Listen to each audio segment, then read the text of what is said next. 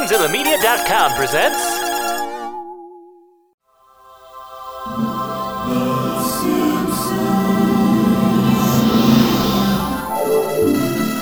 When will I learn? The answer to life's problems aren't at the bottom of a bottle. They're on Noiseland Arcade with Craig W.K. He's just a little shy because I've tried to kill him so many times. and Sean, the Arcade Phantom. An underachiever, and yet he seems to be, how should I put this, proud of it? They're violent and they distract you from your schoolwork. Well, time to hit the books. Welcome to Noiseland Arcade. I am Craig W.K., and with me as always is my compatriot, Sean the Arcade Phantom. How's it going, Craig? Doing great, because we have a special guest with us today. We do? We do. We have a very special friend. Maybe more special to me. I don't know, it's pretty special to me. Today, we have our buddy, Andy. Andy, that's your cue, Andy. Hi. How's it going, Andy? Hey. Hey, guys. You're going to do this to me, aren't you? What station is this on? My mom's asking me what she can catch me on. KBBL. Okay, thanks. You're welcome. Praise the machine. Don't you have to stand within 30 feet of the radio? Oh, no, that's the jazz station. It's the most powerful jazz station in America. So today we have Andy, who is been a buddy of mine since Je suis Andy. 1993. As far as that goes, I've brought him up on episodes of Noiseland Arcade. I think we just Legend brought him of up Retro. on Smartline not too long ago, didn't we? Oh, Didn't we bring up a comedy bit of Andy's? Y'all talking shit? Y'all talking shit? No, we were talking shit about people with... Oh, God, West Nile? Yeah, Oh, it was us talking about that. Oh, no. Well, luckily the coronavirus has really helped me out in taking the pressure off my bit. But yeah, I just got out of that neck of the woods from 13 years ago. Wow, yeah, 13 years ago. So everybody, today we're talking about A Streetcar Named Marge. Sean, when did this episode first air? October 1st, 1992. Yeah, so in this drama-filled episode, Marge tries out for a part in a play, and all the while, Homer frustrates his wife. So let's talk about what was going on this day in history. So October 1st, 1992. Andy, you said that you found something for us. Yes, one of the most memorable Boyz II Men songs, The End of the Road, had come out at this time. It's very heartfelt, really hits you in the gut. Lovely song. I believe it was on the same album as Motown Philly was on. I can't not listen to it without crying a little bit. So I think that we all don't do that. That's weird. Yeah, no, that's fair. I'm pretty sure I've heard that song at least 4 funerals in my lifetime, which shows my age. It's funny. I think it's in Lethal Weapon 3. It's played in a funeral scene. So it's it was also our class's song. Was it? Not a lot of people know that because not everyone went to our prom. But yeah, what's it was that like? It was dumb as shit. But it was it's a very depressing song, especially for like a class like at that point. Like I think all the smart kids in our class realized like, oh, grades clearly don't matter in the real world. Like this is it for me. Like I'm gonna go to college and become anonymous, and like no one's gonna care anymore. School government was when I peaked. So I think that's what the song really meant for our friends and classmates. Yeah, that sounds right. I'm glad I was drinking alcohol alone on prom. I was playing Dungeons and Dragons. Nerd. So, I've got some kind of sad news for you. Yeah. What is the best role-playing game to never make it to America? Because we're huge role-playing game fans. The best role-playing game to never make it to America. I would argue out of any system, but we're going to say just on the Super Nintendo, because you can argue Mother 3 is the one debate to this. Well, there's Final Fantasy V we didn't get. There's a few front mission games. Seiken Densetsu 3? Nope. What are we talking? We're talking Dragon Quest V was released September 27th. Yeah, that is a really good one. And yeah, we didn't get it. We had to wait all the way until it came out on the DS. Do you know what year that was? Oh, God. 2009. Funny story, I beat the game when you and I, Andy, went on a trip up north. You and Scott Mantucket. Oh, really? Yeah, I beat the game on the DS. I don't think it was in 09. I think it was probably 010 or 11. Yeah. 011? 011, yeah, correct. 011. I guess that works. 201. Well, yeah, okay, yeah, I'm not that year stupid. 2011. Good year. So we're all bringing everybody down. So Craig's got happy news, obviously. Well, not really. So at this time, it was kind of a, kind of dodged a bullet moment, but it brings up something that is really depressing and terrible. So when a switch was accidentally flipped, it caused a failure in the cooling pumps, but an emergency system took over and prevented a nuclear meltdown. It would have been like the day before this episode aired. The plant? Fukushima, Japan. 70 miles northwest of Tokyo. In 2011, I think a lot of listeners will know, after a really bad earthquake had hit the region, a tidal wave struck the plant, and after a series of really unfortunate events involving shutdowns failing, things like that, 3 of the reactors had meltdowns. It's honestly very fascinating because I didn't know that much about Fukushima, learning how it was just a perfect shitstorm. Because basically, like, their systems were prepared for things like tidal waves and stuff. They're on the coast of Japan. They're aware that this can happen. But like things that were supposed to not shut down, did shut down, and vice versa. And so it just was this calamity that like shouldn't have happened but did.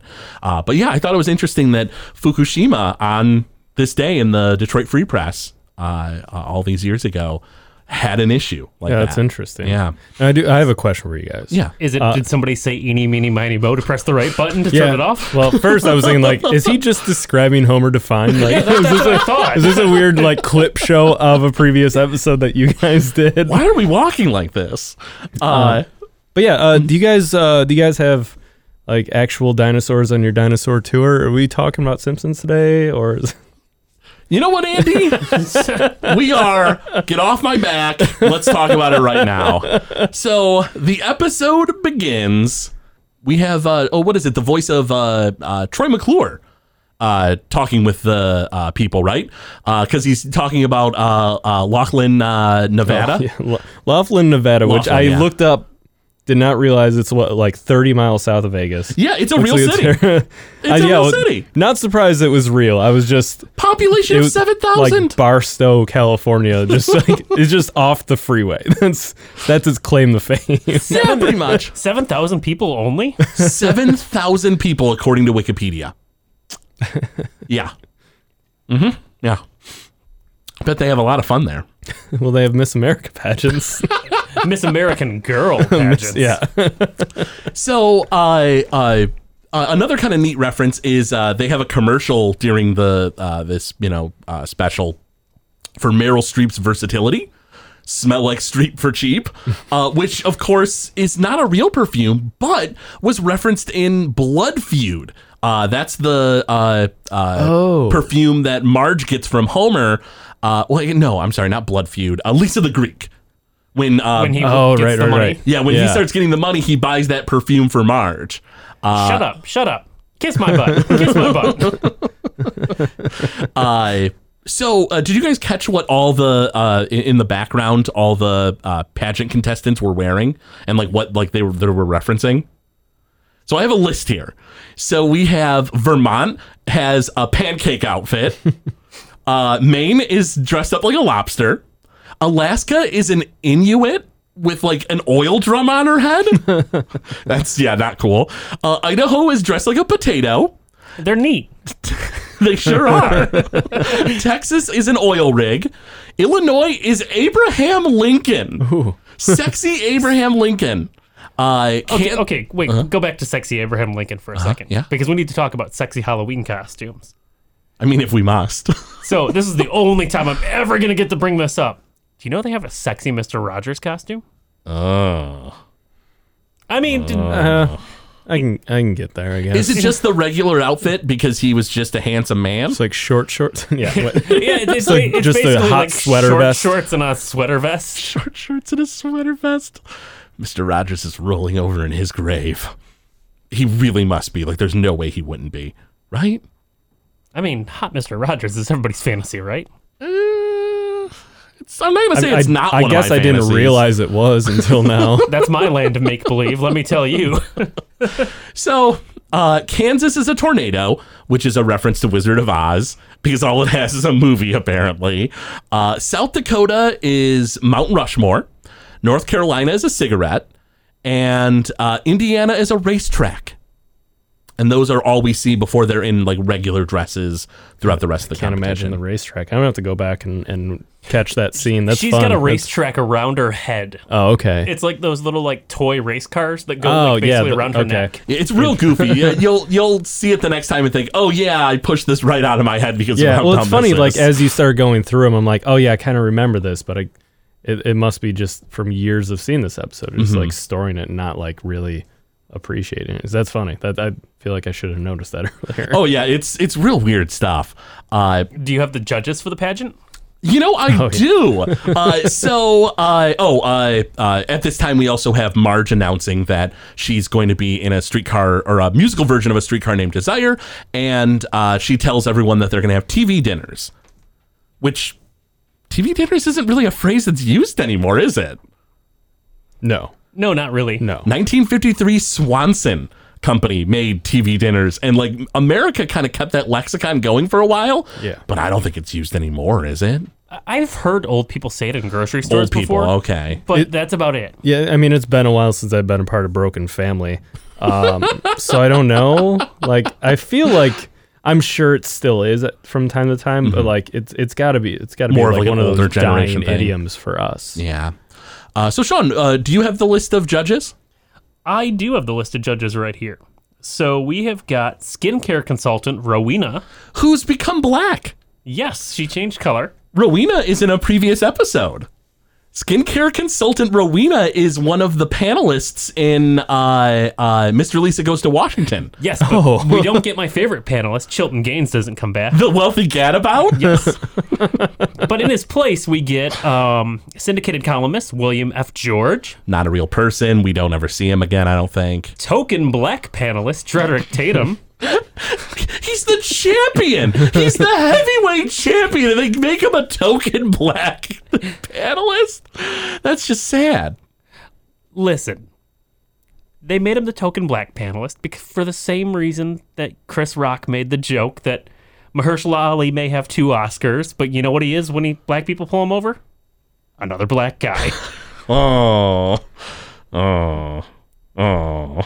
Now I'm sad. Yeah, America sucks. It always has sucked. It will always suck. And our last member is Mr. Boswell, the man behind those infamous worst dressed lists. What is it? He tells Goldie Hawn that cheerleader tryouts are over, or it's like they were 30 years Yeah. ago. And I love Bart's line, and it's really, I would say, kind of at this point become kind of an insensitive line. But when he laughs, and he's like, "He's such a bitch."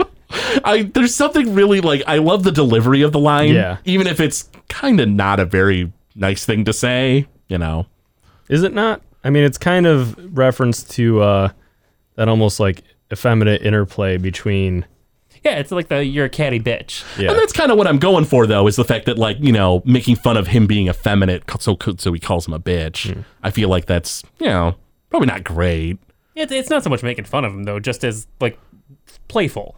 All right, It's that's more fair. playful than anything. Because it's not derogatory or anything. It's just he's a bitch. He's a catty bitch. That's fair. All right, that's fair. Some people take that and that is their style. They just show up and they Are a make the bitch. room sparkle and they're a bitch. We have Homer goes through some pretty funny lines when it's like, what is it? Like, you know, a butte from Butte. And then it's like, you know, North Carolina, nothing could be finer. Maine. Miss Delaware is Miss actually the one. Delaware. Oh, Delaware. That's what it Yeah. was. Delaware. And he's like, good for her. Which, that's great.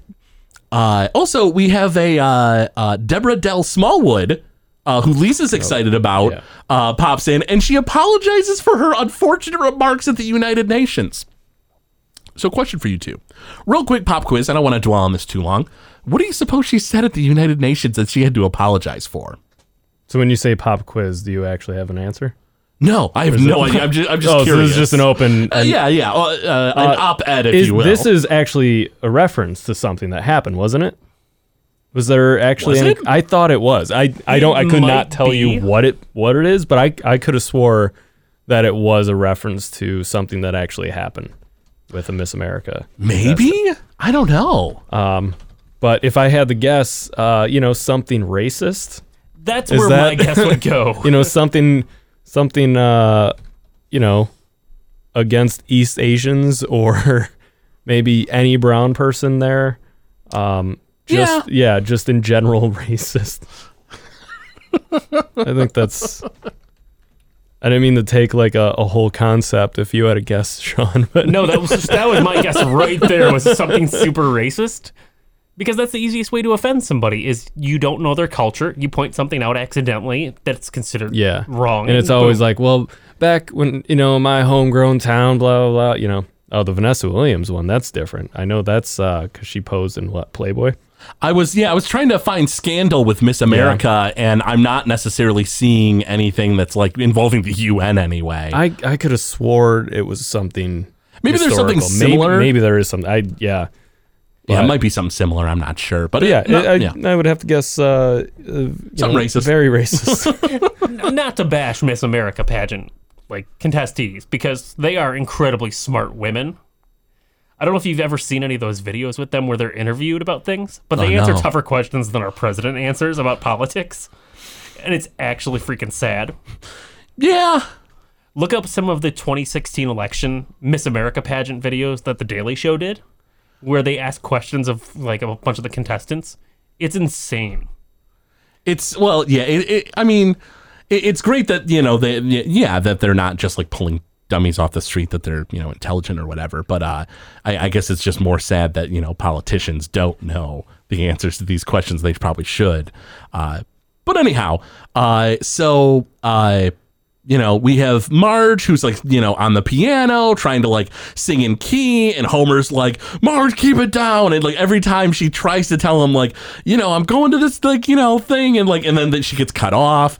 I also appreciate that even Maggie gets cut off. She plays on the little tiny cute xylophone Tchaikovsky's Dance of the Sugar Plum Fairy, and Homer yells at her, which kind of makes you wonder why Lisa didn't catch that, but her and Bart are kind of in the zone watching TV too. And that was something I noticed too earlier when we were watching, is that there are several moments throughout the entire saga of like what we deem as canon. Is that what we call it here? Yeah, pretty much. It becomes fan fiction. Non-fan fiction. Yeah, Craig mentioned that. So, I've noticed that Lisa, breaks that character from time to time. Lisa is not. I'm willing to even go so far as to say that Bart is more the precocious, like the smarter one of the two. Just because Lisa seems fraught with a certain laziness that happens every so often, that she's cool with the whole brain dead activity, whereas Bart not only owns it and is that, but also knows how to manipulate adults so well. It's funny because Sean and I have made that argument quite a few times throughout even so far in these earlier seasons, that Bart is way more clever than like what he's depicted as is like this dummy and stuff. He learns French in a summer. That's Je impressive. suis Bart. No. Yes, this is French Bart is speaking, but no, he's not from France. Muzzy. Deep cut. So we now have a scene that it actually kind of frustrates me a little bit.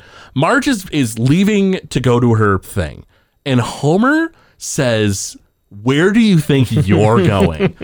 You know what my answer is, Homer? Anywhere I fucking want. Like, that is so weird, right? Yeah. Where do you think you're going? Like, I get that maybe that's him, just like, I guess because he wasn't paying attention and stuff, he doesn't know, and so now she's suddenly walking out, but like, There's better ways to say it. you could be a little more polite. You could say, oh, honey, where are you going? Well, I think that's like the change of Homer's character from season 1, where he's this like, buffoon of a father and a husband who like doesn't like, he's just stumbling through life Yeah. into complete idiocy in, you know, seasons 3, 4, 5, and 6, where it's like, yeah, he doesn't know how to talk to another person. He's just a complete moron. Like, Yeah, that is true. and he is so manipulative. Like in this exchange, like it's almost like, Marge, you should call somebody. Like you should talk to somebody. Like you should really get on a hotline, like a crisis line, and talk about this, because like shortly thereafter, he manipulates her. That's what offends me more than anything. Yeah, he like, what is that called? Gaslighting? Yeah, When you he he basically like, convinces her that she's wrong, that she didn't tell him anything. And so messed up. even the kids back up Homer, which is even scarier. Sorry, now he's got Mom. them on the side. I think I would know if you had told me. Yeah, Mom. Sorry, Mom. Game is, what is it? Game match Homer. Match point Homer. Match point Homer. And so Marge apologizes and goes to this, you know, rehearsal or tryouts, auditions. As it's not rehearsal yet. And so as they're there, I think there's a kind of a funny, I guess technically foreshadowing moment where Wiggum walks by and he's singing off key. Yeah. And we know that he'll eventually sing off key to the pack of dogs that he'll release and then get mauled by. So I thought that was kind of funny. We also see Jasper doing ballet in the background. Is the reason he's able to move his leg up that 'Cause much it's fake. wooden? Yeah. It's got to be the wooden one, right? Yeah. Because I almost think you hear as he jumps away, like in like a ballet type dive, like a crash, like he falls to the ground. Like that's got to be him just like being senile and not realizing that he can't do ballet, right? We also find out that Flanders played Blanche Dubois because in a previous play because he went to an all-male school, which begs the question: his parents were beatniks. Yeah. That didn't Why really did they care? Yeah, why did they send him to an all-male school? Because it wasn't an all-male school. He was an inmate there. He thought it was an all-male school. Maybe. Flanders spent an entire summer getting spanked. Or an entire winter. He did spend a season getting spanked. That's got to do a number on ya. Also, random side note, I didn't know till I was 15 that A Streetcar Named Desire was not a musical. My entire life, I thought it was a musical because of this episode.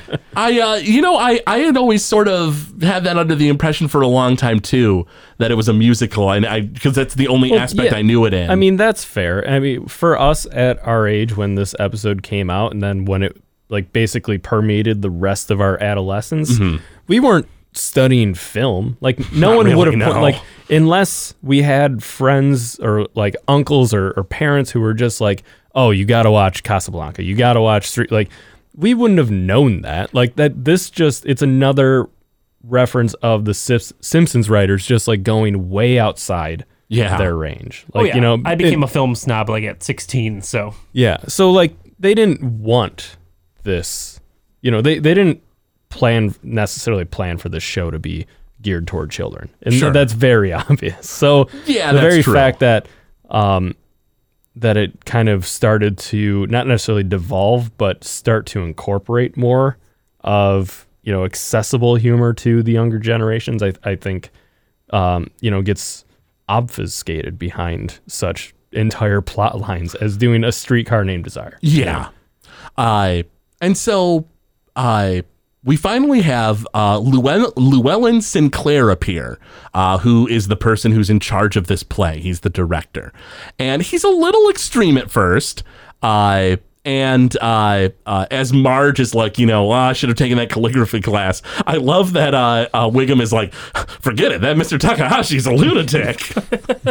And it makes you wonder, who is this Mr. Takahashi and how is he so crazy that the town... Well, I guess Wiggum is a police officer. I guess he would know more crazy people than others, I suppose. maybe Takahashi is like Miyazaki, and he sent a katana to Wiggum telling him that he will not mess up his calligraphy.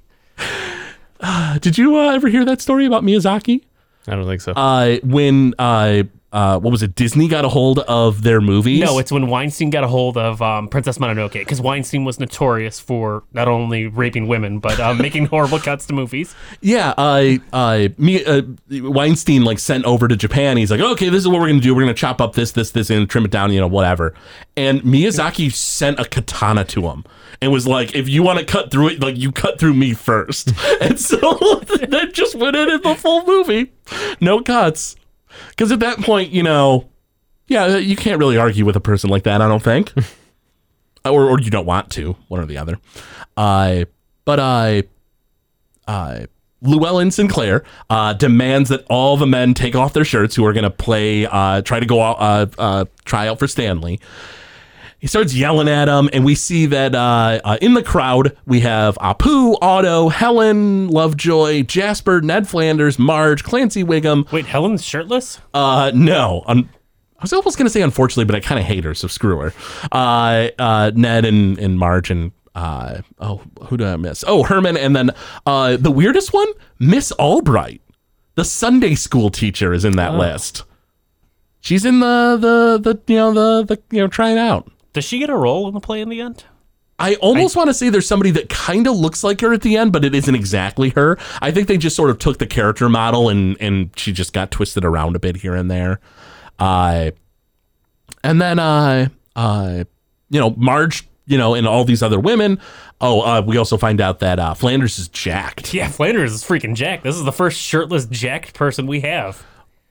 Oh, number two. Yeah, Craig and I would talk about this earlier. Willie in the the episode Radio Bart. Right, that happened right before this. Yeah, he rips off the shirt and he's jacked. I always forget about that because I think of Willie ripping off his shirt and Sergeant Skinner's badass song. Yes, the Grease Me Up woman scene when he rips off his shirt. It's so weird that they would go with this joke again where this slopey-shouldered, paunch-having character would, unassuming, would just be completely jacked. And, he's got a good frame. He's broad-shouldered all of a sudden. He's got solid pecs. He's got a six-pack. See, why do this again? It's kind of a weird repeat joke, but maybe... Because Flanders is perfect.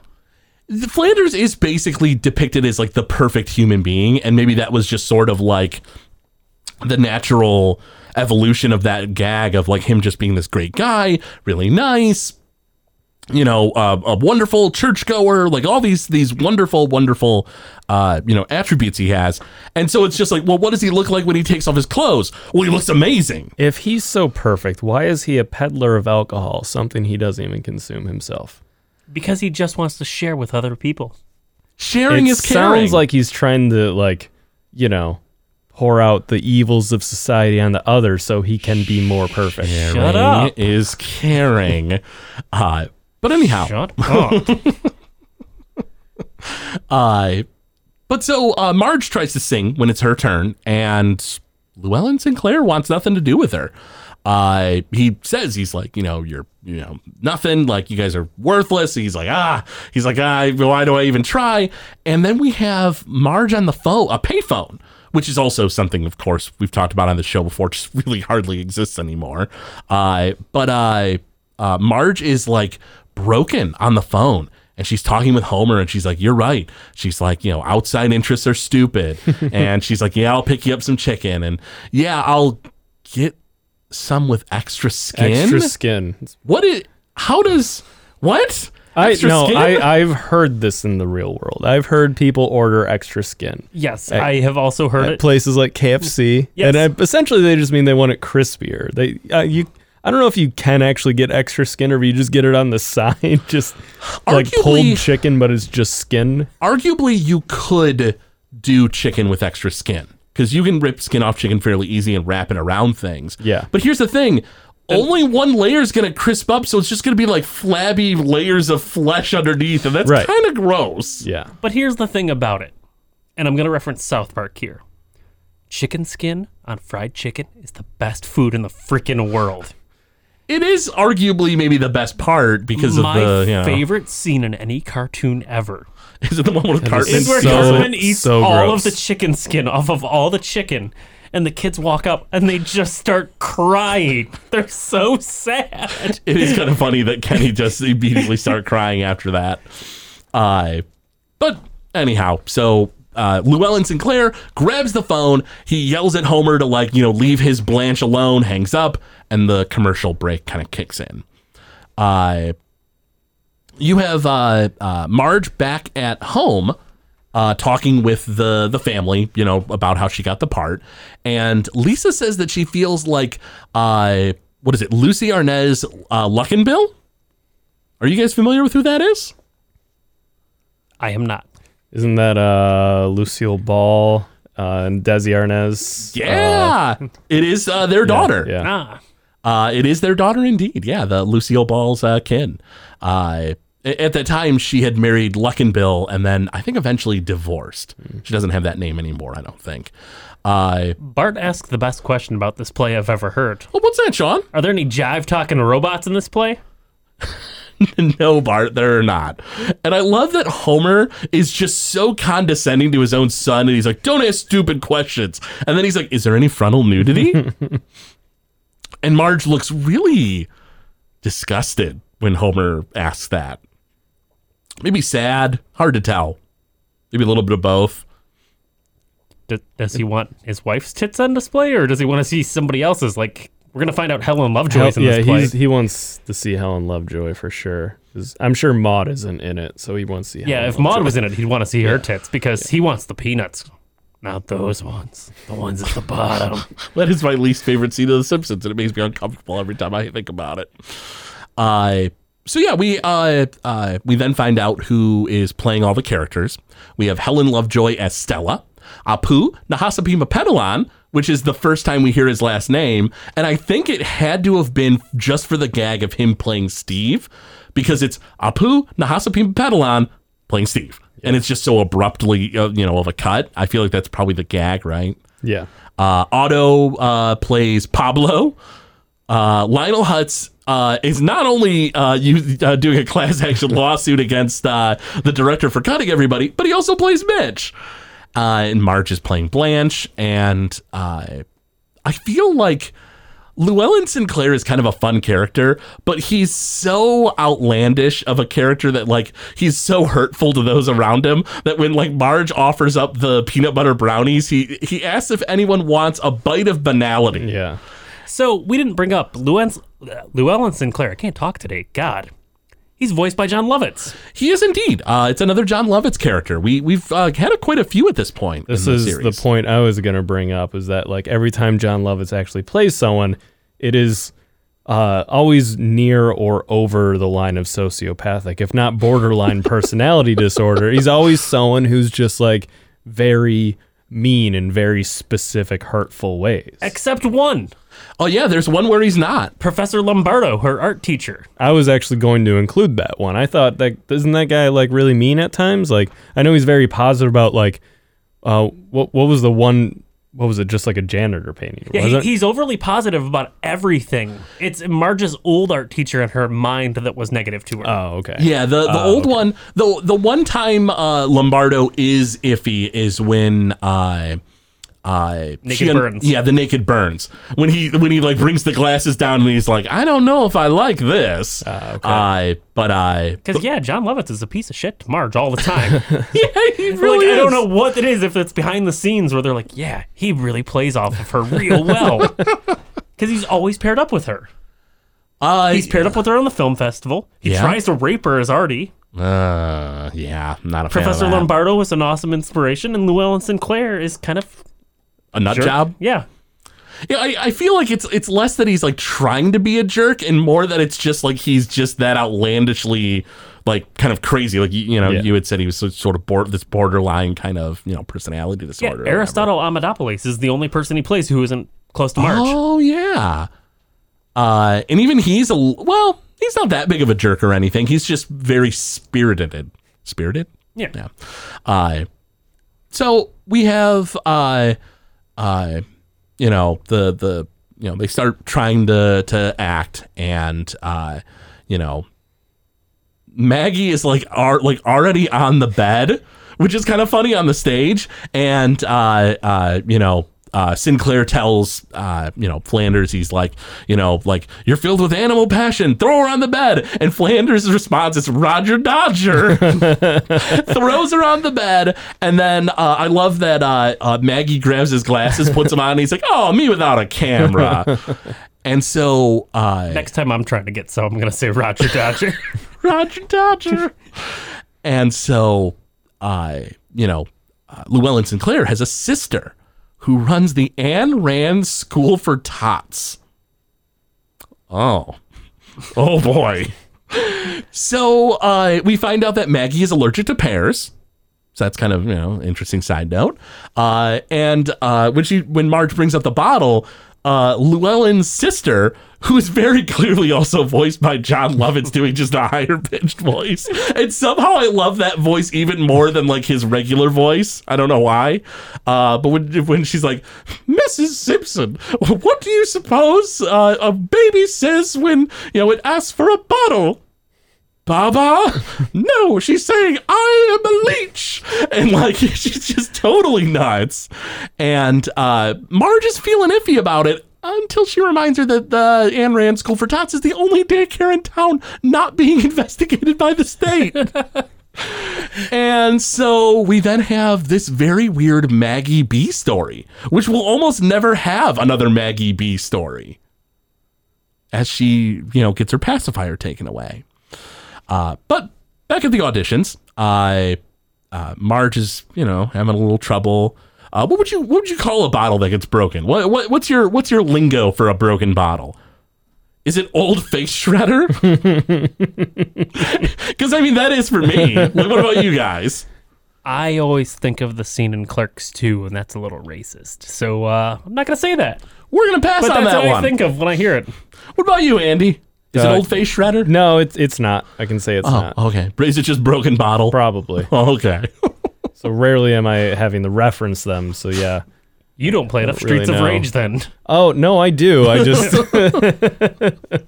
I always speak of it as a noun verb pair rather than only a noun. Like, oh, I broke that bottle over that guy's head. Yeah, that's all right. That's fair. And so we have, Marge is having a little bit of difficulty with the part. And Llewellyn Sinclair is talking about how, like, he's like, says something to the effect of, like, if your mission was to, or if your intentions were to make the bile rise in the back of my throat, mission accomplished. And then he's like, he gets sad. And he's like, I'm going to go crawl into bed with a bottle of amaretto. Wow. And then back at home, Homer is playing something that looks an awful lot like a Game Boy. It does. The Bowling 2000. It's a Game Boy that only plays a bowling game. That, or it's a handheld device with a very odd name that has a built-in game that's a bowling game.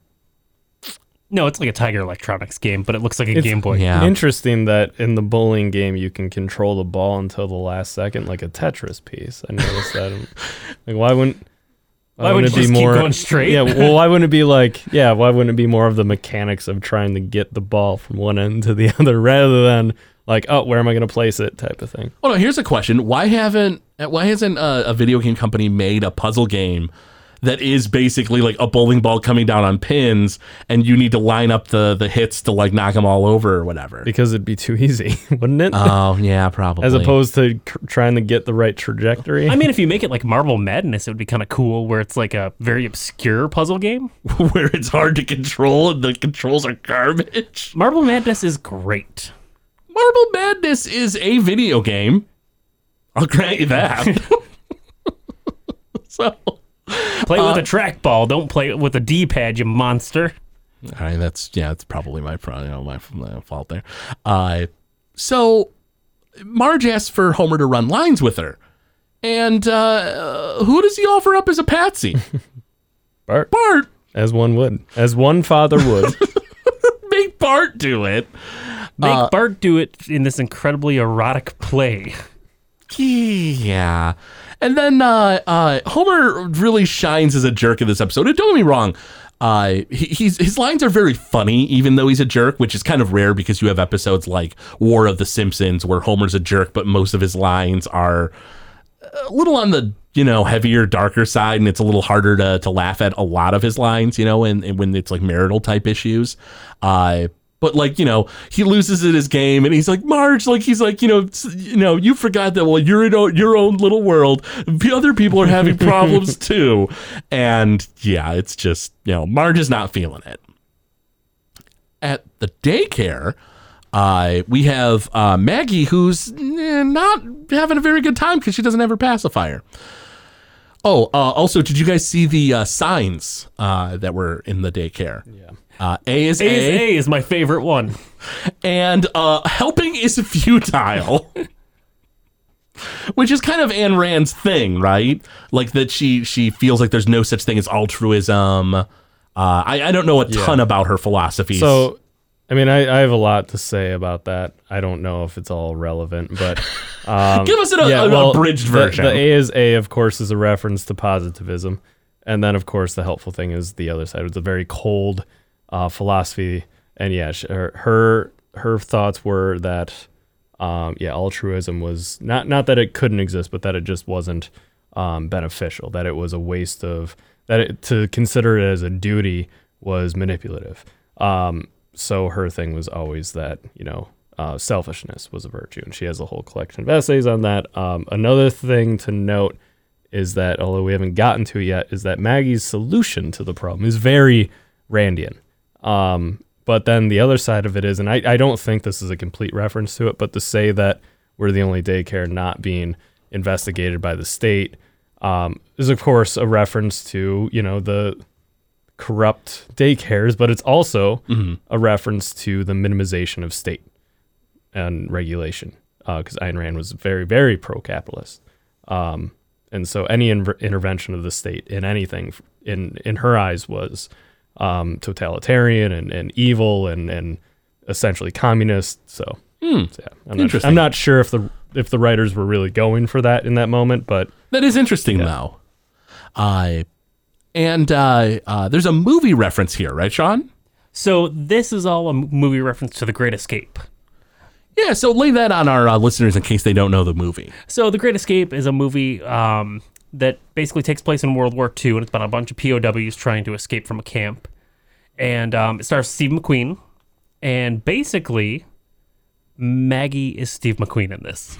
So that's pretty Steve cool. McQueen has like this thing where he bounces a ball off the wall to entertain himself. Oh, okay. A baseball, and Maggie does the same thing. We get the theme for The Great Escape, that copyright song. Yeah, so they got a hold of the rights to the song, and I don't remember where I saw it. There was some interview I saw where they had made mention of the fact that they one of their like proudest kind of Simpsons sound moments was hearing the Great Escape theme with the Simpsons orchestra, like the Simpsons style done, doing it, which I thought was kind of interesting. Which it's a great movie. It's like 2.5 hours long and totally worth it if you ever want to watch a great movie that's like a serious Hogan's Heroes, essentially. I do like Hogan's Heroes. Love that Colonel Klink. Oh, we also see when Maggie makes a mess of her first operation trying to get the pacifiers out, there's another Ayn Rand reference. Fountainhead? Yeah, she's reading the Fountainhead Diet, which is just, referencing the Fountainhead, one of her books. But back over at, the rehearsals, we have Marge, who's asking, why can't Blanche just take, Stanley's abuse with like gentle good humor? And which goes back to our point earlier about the manipulation of Homer. And Llewellyn is yelling at Marge. He's like, I'm asking for white hot rage. You're giving me a hissy fit. Homer's there, and he's like, Marge, time to go. And he's like, I want change for the candy machine. And Llewellyn declares like, here, and he just grabs a handful of change and throws it. And we have Homer who's like, hey, there's some quarters in here. Which is supposed to be such a dehumanizing gesture. And Homer's not phased in the least. Homer's excited. I've thrown change at somebody before. It's pretty dehumanizing. Yeah, I would say so. Not gonna lie, I've done it before. Yeah, there's a certain spite and resentment that you're trying to get across. Oh yeah, absolutely. And Homer's not affected. And so we have Homer in the background. Oh, also, with Homer's incredible jealousy of Ned Flanders, is it weird to you guys that like he's in this play with Marge, having like technically like sexual tension with her, and he's jacked, and Homer does not care in the least? I think it's so weird that it doesn't come up once. That his jealousy is never seen. I don't think Homer notices the sexual tension between it. There's also, I think that's I think he's not paying attention at all. Yeah, that's true. Yeah. He's really not paying a whole heck of a lot of attention. That's very true. He thinks this whole activity is stupid, essentially. So anything Flanders doing is dumb. He doesn't care. That's Yeah. What's he say? Outside interests are stupid. Like, But I think the way he sums up at the end of the play, I think kind of speaks volumes to the fact that like it'll probably be several episodes before in this Homer reality before he actually got what he missed. Where it's like, wait a second. Oh, hey, wait. And so while Homer's like honking the horn outside, Marge finally breaks, smashes the bottle, and just like legitimately tries to hurt Ned Flanders as she imagines it's Homer. And Llewellyn Sinclair is like, hallelujah, I've done it again. And he's like super excited. And Ned Flanders really can't get her off because she's just so pumped with adrenaline and she wants blood, which we'll see later she gets a bit of. Back at home, we have Marge, who's, got one more day left before the play. And, she's talking in like a Southern accent. Homer doesn't get it. Bart tries his own accent, which doesn't help. And so when Marge is like, I'm going to go next door and do these, lines with Ned, he's like, well, what about dessert? And she's like, for God's sake, Homer, you can take the lid off of the pudding can yourself. Which is another thing that you can't find anymore. You cannot. Yeah. So a couple things. Of course, this is also going to pop up in what is it? Marge versus the Monorail. The ring came off my pudding can. Yeah. Is something we'll see later. But pudding in aluminum cans isn't really a thing, is it? Do you see it anymore, Sean? You see it in large amounts of pudding if you go to like Gordon Food Service, but that's the only way I've ever seen it. I looked online to find out maybe like if there was a time when it ended, and I couldn't necessarily find like an exact like stop date. I will say that I feel like when I first started working in a grocery store, I feel like maybe I had seen like the pudding in the can, but it wasn't necessarily like this where it was a small single serve. It was like a larger one. It was like a bigger size, and it was more for like, oh, you're gonna mix this into like a cake mix or something, don't bother doing it yourself, here you go. That might be an American thing because I've seen Spotted Dick in a can like that. Oh, the British dessert, which has a wonderfully hilarious name. Do you get it? Spots are funny. Yeah, I can see that. Spots are funny. He was the funniest of all of the 101 Dalmatians. Indeed. And so... Why did they name a dog Spot? They're all Dalmatians. I didn't really ever stop to consider. Not to sidetrack it, but that's a really dumb name for a Dalmatian. I mean, I feel like it's a good name for a Dalmatian when it's the only one, not when there's like, 100 more of them. This has got to be a reference to the movie version of Streetcar Named Desire, right? When Marge goes to Flanders' house and Homer's outside with like the pudding can, yes. And he's like, "Hey, Marge," because who's supposed to be yelling Stella? Yeah, I'm trying to. Yeah, Stella, but who is the actor who played Brando? Marlon Brando, yep, right? It's Marlon Brando. I was trying to think of who that actor was. But, Marge is inside Flanders' house and she's like, makes a disparaging remark about like him being a big ape. And Flanders, being the nice guy he is like, oh, don't you think you're being a little hard on Homie? He calls him Homie, which is kind of weird, right? Yeah, because only Marge has ever called him Homie, right? Yeah. Has he ever called him Homie? I don't think anyone ever. I don't think anyone has. And I don't think anyone ever will. Do you suppose that's like kind of like like he like it implies that he's friends with Marge, you know, and so she calls him homie. And so, like, in the sense of talking about her relationship with him, it's, oh, don't you think that you should, like, cut homie some slack or whatever? I think he was trying to purposely provoke her by referring to what she calls him when she's, you know, being nice or like soft toward Homer. I think he's being manipulative. I'm just going full manipulative in this episode. I think everyone's trying to manipulate Marge. I think Flanders was actually a jive talking robot and calling him a homie. Actually, I didn't even think about that.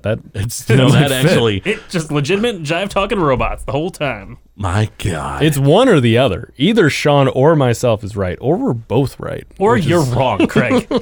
Craig's just wrong. Oh.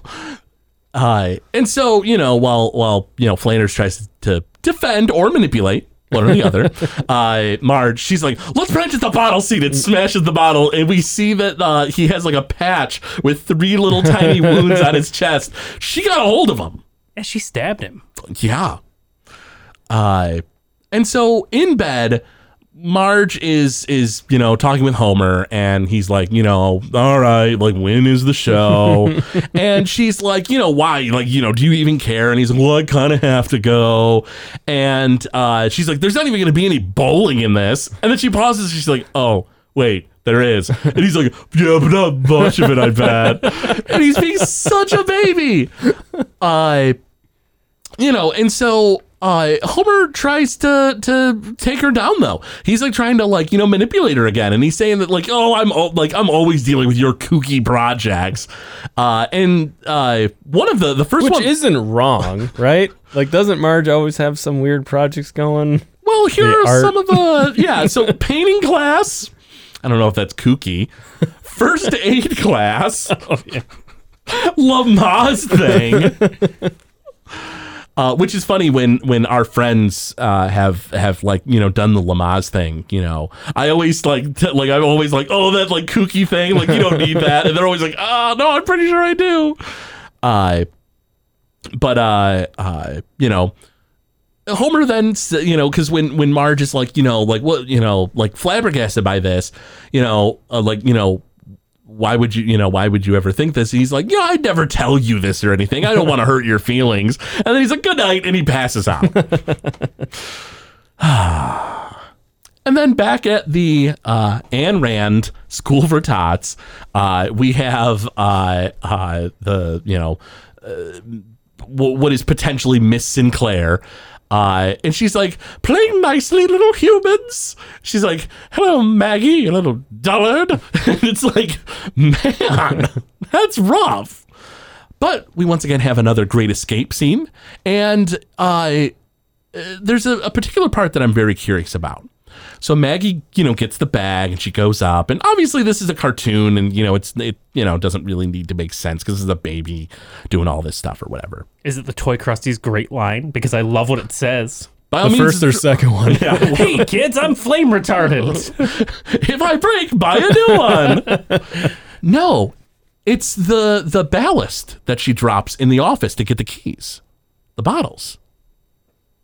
There's no bottles at Ayn Rand School for Tots. Yeah. They developed the bottle within. Oversight. They ruined the episode for me. But so. Nerd. And so Maggie gets all the pacifiers for all these babies, and you know, and it's I don't remember which one of the I think it's Matt Groening. It might be one of the writers or potentially one of the other show creators, but hailed this as Maggie's greatest moment, like her doing this. And to a degree, I kind of agree, because it's like, yeah, Maggie doesn't have a lot of other big moments after this. She shot an old man. That's pretty big. But is it as big as this? I mean, how old were you when you shot your first man? Like 7. Maggie's been one for what, at this point, 7 years? I guess it balances out. So we have Homer arrive. And Sean, you're going to have to fill me in, because we see Alfred Hitchcock walking his dogs afterwards outside this scene when Homer goes in, walks past babies, picks up Maggie, and leaves. This is a Hitchcock scene, right? It's a reference to the birds.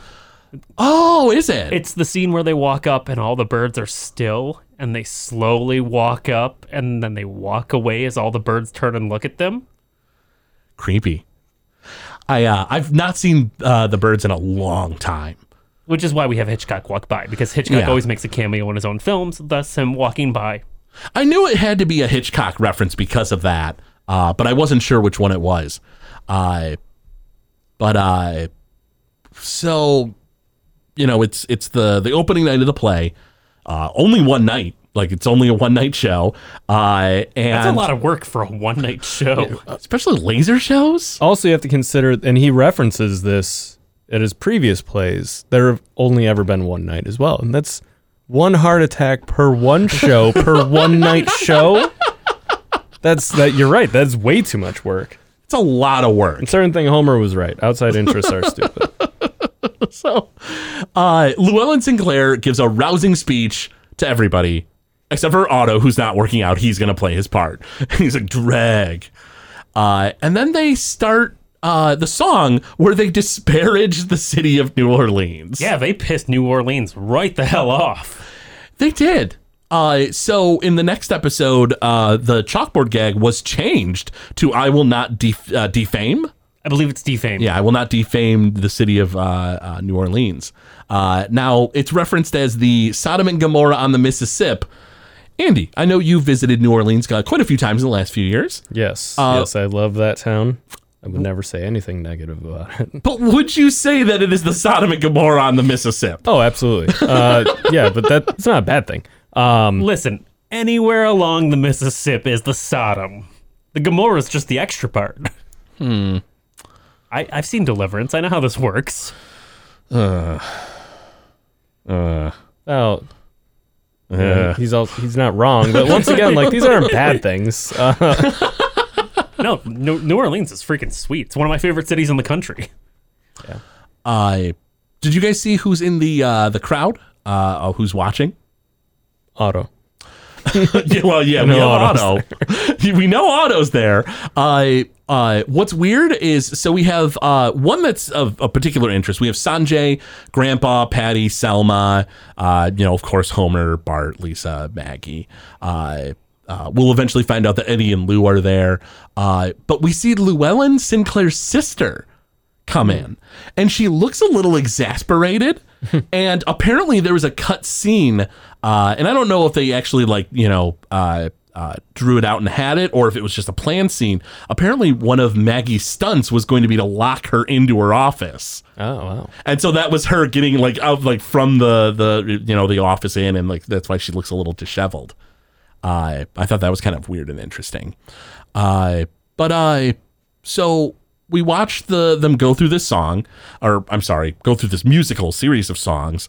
And, we have basically it's a Streetcar Named Desire, but just as a musical. And Homer actually kind of starts to get a little captivated once Marge appears. Also as a side note, the Evening Star does not seem to be an actual newspaper from New Orleans. Though it was a Baptist church at one point in New Orleans. That's what I got out of there. So the show ends. Homer seemingly has kind of, maybe not paid attention. His head is kind of down. Marge is feeling a little iffy about that. I love that shot, by the way. Oh, of the curtain going down. You see Homer kind of forlorn and looking down. I also really appreciate, so I pointed this out to Andy, and I didn't even notice it until he and I were watching it for him to do his research for this episode. Did you see the far right person on the stage taking a bow? No. It's a dude in a bear suit. I mean, it's like a guy in an animal suit, holding the animal head. That's not in A Streetcar Named Desire, right? There's the bear. Oh, is there? Yeah, he was a member of New Orleans Council. Oh, I didn't know that. I'll be danged. I mean, what? Do you think there's not a bear in A Streetcar Named Desire? When was you watching? Brando fights. You also have to assume that it's in one of the later acts of the play. Otherwise, why is that guy still wearing that costume? Okay, somebody has to love drawing bears on The Simpsons.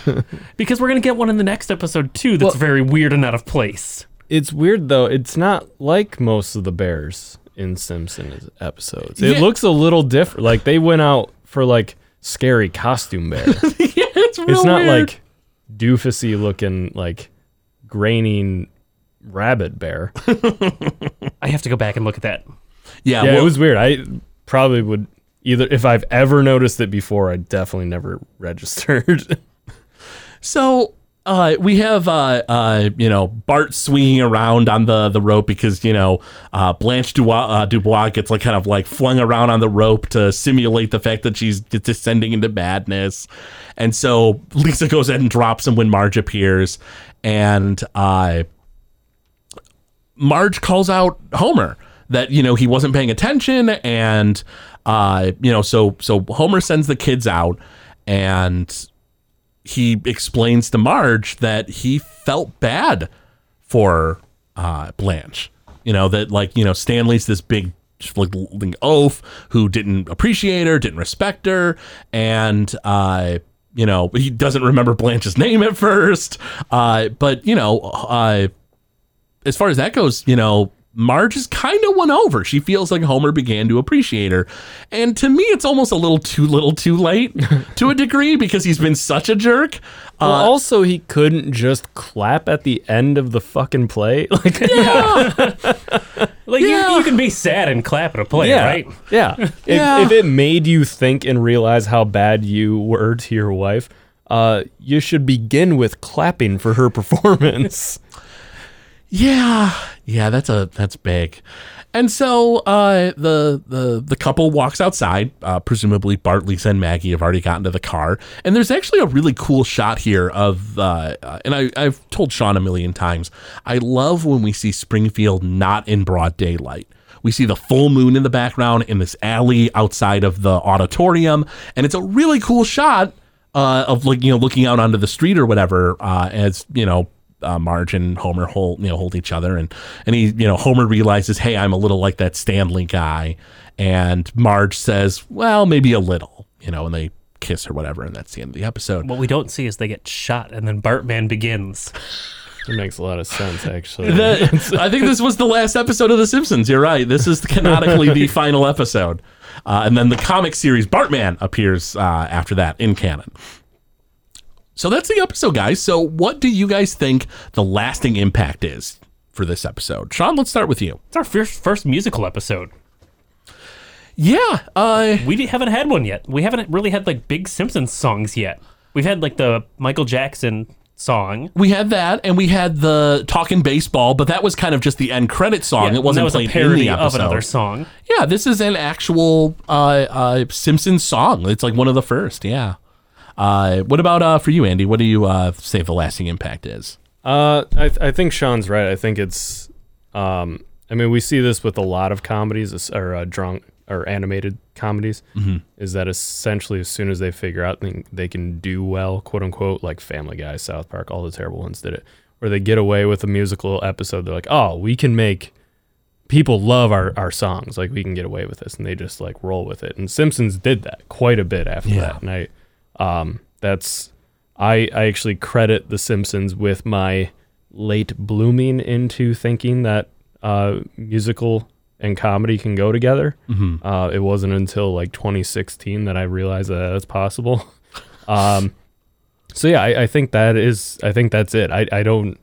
Outside of some smaller gags like Otto's participation in the masses, rather, like never being the hero, like in a later episode of the bowling episode where like he gets kicked off, but he wins. He ends up winning. Like in this episode, afterward, like Llewellyn yells out to the crowd. He's like, "No, you guys are the stars," and Otto's like, "Cool." Like that to me is like it's kind of the reification of Otto, because the Otto show was in season 3. Yep, we just went through. Okay. So it makes sense that like throughout we see the rebuilding of Otto through non-participation, through just being a sponge. Yeah. Sponge. I'll show you what a sponge can do. To me, I feel like the lasting impact is, and I absolutely agree about the music stuff. But this is also another rare episode where we have Marge pursuing outside interests, which as the seasons go on will trim down lower and lower and lower, and it just doesn't happen as often. But yeah, this is like Marge is an actor. We also find out that Marge did some acting in school, back when she was more active and doing a lot more stuff. So yeah, no, I think the music stuff and the fact that Marge is having these outside interests is the real big lasting impact for the episode. We also can't forget that this is an episode that really pissed people off. They had to apologize. That is rather interesting. A pretty big impact that they had to apologize. They pissed people off. It's funny to me that New Orleans took it that seriously. I mean, I guess I get it. It's your city and they're really taking a dump on it. But I don't know. I feel if Detroit is made fun of very frequently. And Detroit complained about it 10 years ago when Kimmel and Colbert used to make fun of Detroit all the time. Detroit and really? its supposed inhabitants, and by that I mean the people who grew up in our areas, right, the suburbs. They were the ones who took most offense. It's okay, even 30 Rock had a great joke back in 2007.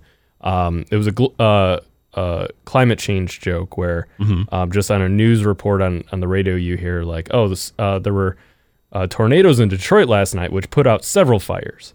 And it was just very brief. It was well, that's hilarious. We can't be that upset. When the Pistons were in the finals in 04-05, Kimmel came out and made jokes about rioting. It's well, yeah, it's not just ours for sure. College towns are way worse. White kids who've been drinking near frat houses are way worse than the city of Detroit as far as rioting goes and damage goes.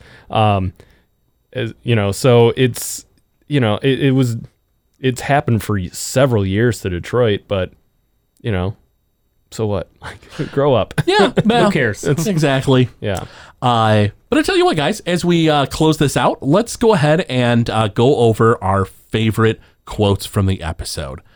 So Andy, what was yours? Mine stems from, although I really liked the Delaware joke, where Homer can't think of something that rhymes with Delaware, which, no fault to his own. It's yeah, no, I don't blame him for that. Yeah. And he also gave credit where credit's due. He said good for her. Mine comes from the second scene in bed when Homer's playing his bowling game. And he's well, what time should I go? And then Marge is why aren't you being supportive? And he's because I don't care. And I use this so frequently in my life that it's pretty much, it's damaging. It's so damaging to my life and social relationships, but it's still so funny to me that it's so hard to not use it.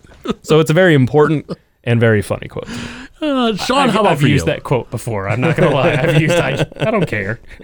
So my favorite is just Llewellyn Sinclair's introduction. I have directed 3 plays in my career, and I've had 3 heart attacks. That's how much I care. I'm planning on a 4th. And then they talk about Mr. Takahashi, and he says, I'm not an easy man to work for. While directing Hats Off to Hanukkah, I reduced more than one cast member to tears. Did I expect too much from 4th graders?